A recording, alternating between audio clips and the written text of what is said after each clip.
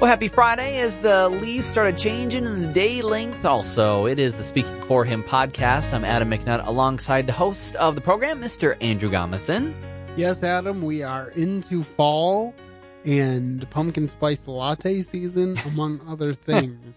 Which some people have been celebrating for 3 months already. I didn't know if you knew that. Yes, the pumpkin spice latte thing, people get excited about well before this time of year, and why not? It's awesome. And so is pumpkin frozen yogurt, by the way. Ooh. Just had some on my way into the studio. So if I can get an official sponsorship from the Fuzzy Peach in Zealand, that would be awesome. But this is an unofficial plug for them because they have awesome frozen yogurt. Whenever they come out with a fruit or any other essence frozen yogurt, I'm always a little skeptical about how good it can be. Like, maybe it will just have a little kind of minute tasting, a little bit of a taste of that thing. Yeah, just a touch. But they always seem to nail it at the Fuzzy Peach. So there's an unofficial endorsement for that. But we're getting sidetracked. Thank you for that colorful intro there, Adam. Yes, you're welcome. Food will do that. Yes, food will definitely do that. And so we're going to get back on track. Today we are continuing our Virtues of the Christian Life series with a look at the virtue of loyalty. And I'm kind of tying faithfulness into that because I think they're both very close to one another in definition. And also because the loyalty definition was very succinct in the Webster's 1828. So I thought we could stretch the discussion a little bit more and kind of merge the two. So let's start with the quote of the day, which comes right from the Bible, Proverbs 17:17. That's going to be easy to remember. A friend loveth at all times, and a brother is born for adversity. All right. And basically, I think this shows loyalty because it's talking about if you have a true friend, they're going to love you through everything. We look at the love chapter, 1 Corinthians 13, and it talks about all the things love is. Love is patient. Love is kind. Love does not keep record of wrongs. Love is not boastful. All the things that we as humans tend to be, yeah. Love is not. So that's a challenge in and of itself. And so if you truly are a friend, that's when your true friend, when true friendship can really be shown is when you have a disagreement. Some of my strongest friendships are with people with whom I've had, I won't quite say knockdown drag out fights, but some pretty intense disagreements and still come out on the other side as close friends because we still loved and respected one another enough to work through those things. And, not that I'm recommending that we get in a fight, or saying that maybe Adam and I should get in a fight off air so that our friendship can be strengthened. But I am saying that the way life happens sometimes, when your mettle is tested and you still come forth as friends, that can be a real proof of loyalty. So, Adam, first of all, do you have any thoughts on that?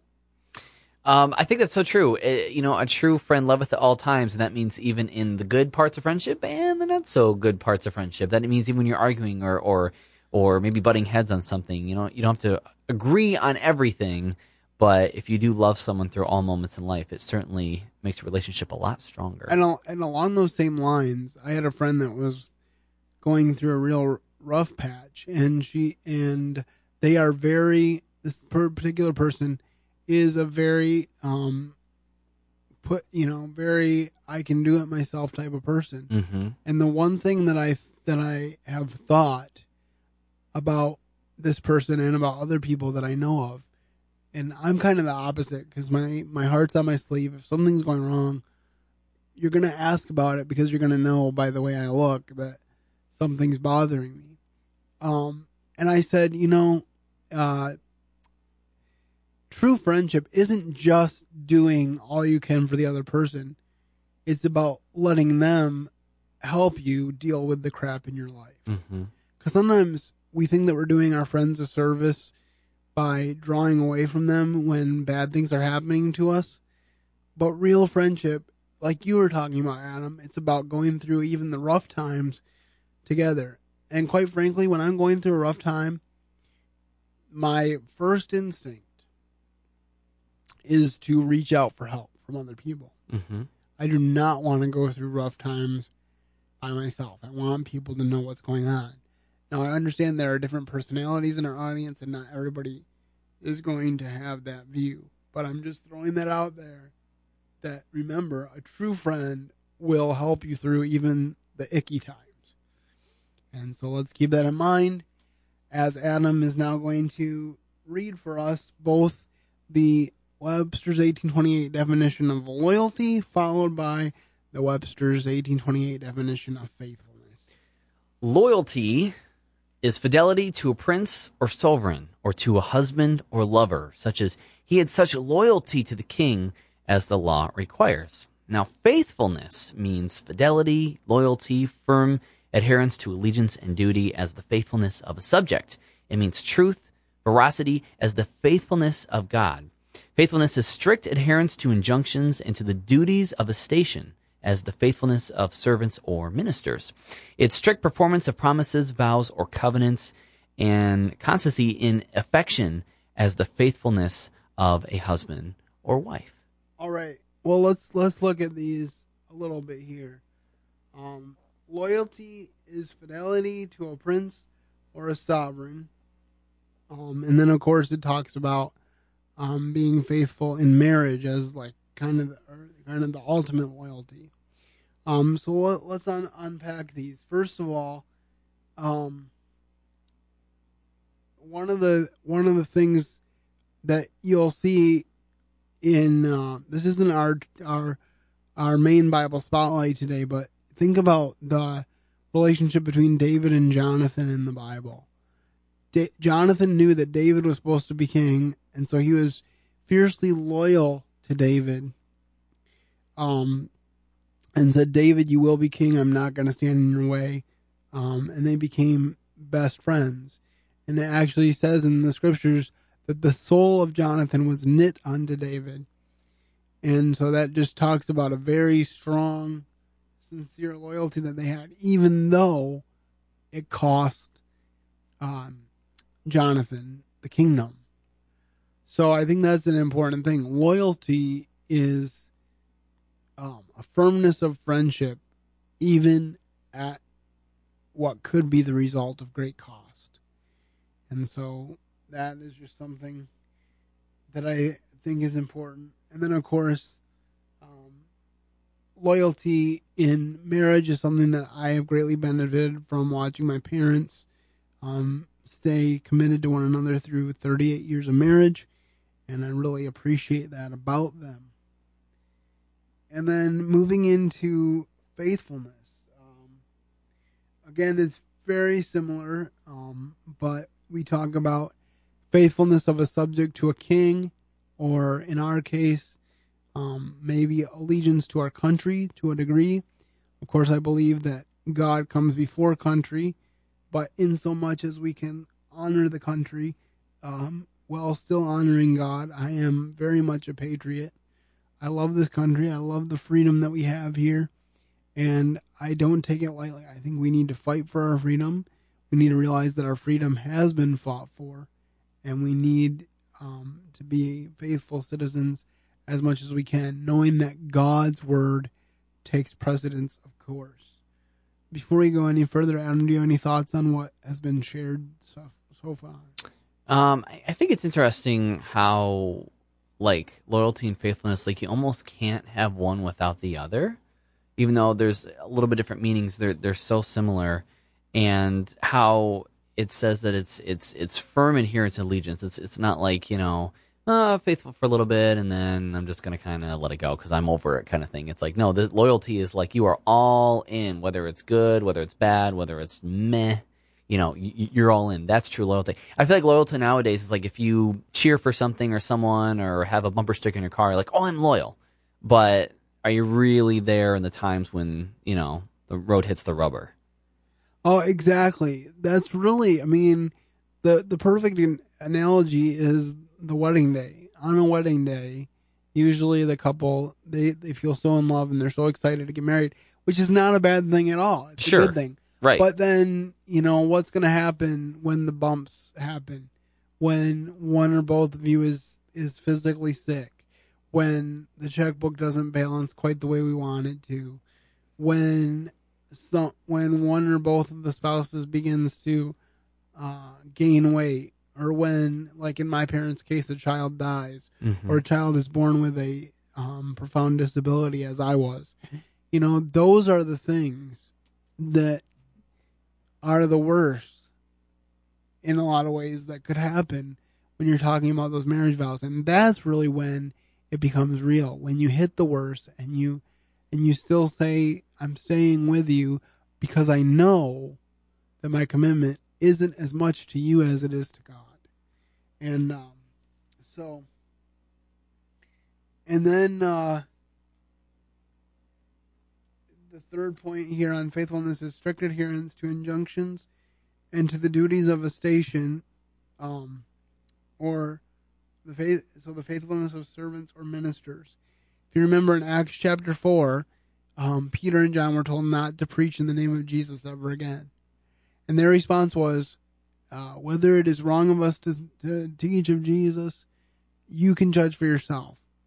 But we, personally, have to speak of the things that we have seen and heard, and we can't stop. And when they got released, they went back and they prayed for more boldness to do it even more, rather than cowering and asking God to remove the persecution. I think that's something that we often do as Christians. We want Him to remove the suffering, remove the bad thing. But what He's trying to do is use the bad thing to refine us, to make us better. And so I think that's important. And then strict performance of promises, vows, and faithfulness and affection. We kind of talked about that with the husband and wife relationship, so we won't dwell on it. But our main Bible spotlight today is on the story of Ruth and Naomi.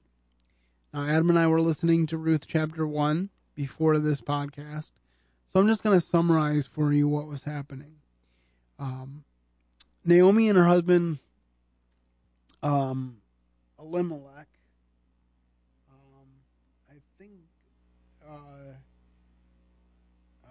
Elimelech and his wife Naomi, they went to Moab from Bethlehem, which was probably not a great idea, because Moab was a Gentile country and they were supposed to be in the land for God's chosen people, but they went. And then they found Moabite wives for their sons, Mahlon and Chilion, which also probably was not the greatest idea. But these men died, all three of them, Naomi's husband and both of her sons, and they left these three women widowed and basically destitute. And so Naomi says, I'm going back to Bethlehem to my family because I have nothing here in Moab. And so she goes back. And her daughters are following her, and she tells them to go back to find husbands in their own land. And Orpah, her one daughter-in-law, listens to her, kisses her, walks away. But Ruth says that she's not going to walk away. And I want to read it from the scriptures. In Ruth chapter 1, verse 16, it says, But Ruth said, Do not urge me to leave you or to return from following you. For where you go, I will go, and where you lodge, I will lodge. Your people shall be my people, and your God my God. Where you die, I will die, and there will I be buried. May the Lord do so to me, and more also, if anything but death parts me and you. And so there really wasn't anything that Naomi could give to Ruth. But Ruth left with her in faith and ended up being rewarded because God sent a kinsman redeemer who was a close relative of Naomi's, who eventually married Ruth and gave her a son, which was actually, by Jewish culture, was her husband's son, was known as her husband's son. And she actually ended up in the family line of Jesus. If you read the genealogy of Jesus, you will read about Ruth. And so because she was faithful, she got to play a semi-direct role in the line that was responsible for the redemption of all mankind. And so that just shows how God takes someone and uses them regardless of their uselessness to the world. To the Jewish culture, they were probably like, what's a Moabite doing here? Mm-hmm. You know, what business does she have being in Bethlehem? But it's also interesting what Boaz says to Ruth when she's gleaning in his field, and she says, how do you know about me? Because he talks to her and he says, I've heard things about you. And he says, well, I've heard a lot of people talk about how you left your homeland and everything that was familiar to you to come to Bethlehem and to follow God and to take refuge under his wings. And what a testimony that followed her, that what people knew about Ruth, what they saw about her, was her loyalty to God and her loyalty to Naomi. And it's interesting, too, that you can't have loyalty to the people in your life unless you have loyalty to God first. Mm-hmm. It's a very important key. Do you have any thoughts, Adam? I just find it so interesting how, you hear about these women, they lose the men in their life, boom, just like that. I mean, you put yourself in that position, or for us, Andrew, it'd be like if we lost our wives or something. How do you even continue? But it's awesome to see how even today Ruth's story is still shared and used in examples to see how, look how loyal God is in our lives and how faithful he is. Because even though those women went through some horrible times, Ruth had a heart to really be an example to show that there's still a way to do good in the situation. And God used it for good because it's an example we're still using, millennials later. So just an interesting fact. I thought it was really cool. All right. Well, we're just going to wrap up our discussion with a couple more passages. The first one talks about our loyalty to each other, and then also God's loyalty to us. And the second one also underscores God's loyalty to us. So I'll let Adam read both of these, and then I'll have some final thoughts. First one comes from Proverbs 18:24. A man that hath friends must shew himself friendly, and there is a friend that sticketh closer than a brother. And then lastly, Hebrews 13:5. Let your conversation be without covetousness, and be content with such things as ye have. For he hath said, I will never leave thee, nor forsake thee. And I believe when it's talking about conversation there, it's talking about more than just verbal. It's talking about the way that you do your lifestyle, what you prioritize in life, because there's a very interesting saying. It says, we don't always live what we believe. Or no, we don't always live what we profess, but we always live what we believe. Mm-hmm. In other words, you can tell me that you believe something, and then I can watch you do things that are totally against what you told me. And then I can infer, other than the fact that I know that we're imperfect and we all fail to certain points. But especially as someone that does not know the Lord, I can infer very easily that you don't believe what you told me. But I can always, to a certain extent, tell what you really believe by the way that you act. Because the things that you believe will inform the way your lifestyle works. Mm-hmm. And then the second one, and then there's just this, well, the first one is talking about how if we want friends, we have to show ourselves friendly. That was something that fortunately I learned at a very early age, that I learned to be friendly so that I could become friends with others.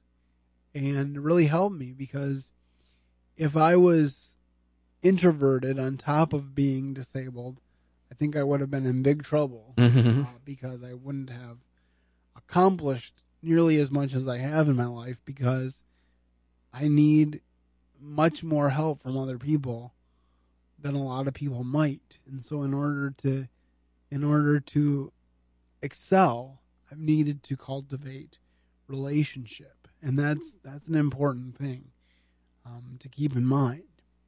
And then also the second one is so encouraging too, because a lot of times we think, well, that next thing, that next car, the next iPhone, whatever it might be, that's going to give me contentment. That is going to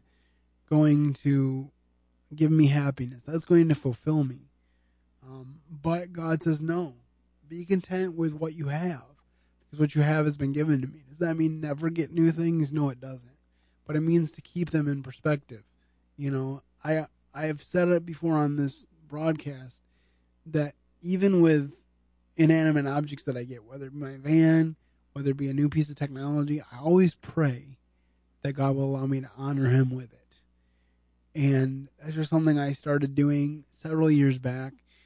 And it might seem a little corny, but it really does help. Now, does that mean that I still 100% honor God with these things? No, because I'm a flawed human being. But that's the goal. And I think that as you prioritize those things, and as you make that important, you'll find that it's easier. And then just to realize that God will never leave us or forsake us. That's an amazing truth. Mm-hmm. The Bible says that he became sin for us, who knew no sin. He didn't know any sin. He had never committed any sin. Jesus hadn't. But he became sin for us so that we could become the righteousness of God. He hung on the cross and said, my God, why have you forsaken me? And why did God forsake him? So that he could say to us later, I will never leave you nor forsake you. And he says that to you today. If you are searching for fulfillment, it will only be found in the person and work of Jesus Christ. Adam, do you have any final thoughts? I think, like you said, he'll never leave us nor forsake us. And when we realize how loyal he is, then we can be loyal to the rest of the world. So I can't top that. That's good. All right. And remember, we've mentioned it a few times since our 200th podcast, but the goal of this Speaking for Him podcast is not to sound like we have it all together, but simply to point you to the one that can put it all together, and that is Jesus Christ. Well, that's all we have for today. We hope that you will have a great weekend and keep serving the best of masters. Thank you for listening to today's episode. Your host has been Andrew Gomison, founder of Speaking for Him, alongside his co-host and executive producer, Adam McNutt. For more information on today's show and to leave us comments and voicemails, visit speakingforhim.blogspot.com. You can find Andrew's ministry at speakingforhim.com. That's speaking, the number 4, HIM. You can also interact with us at facebook.com/speakingforhim and on Twitter @SpeakingForHim. And when you look for us on iTunes and Stitcher, let us know what you think of the podcast by leaving a rating and review.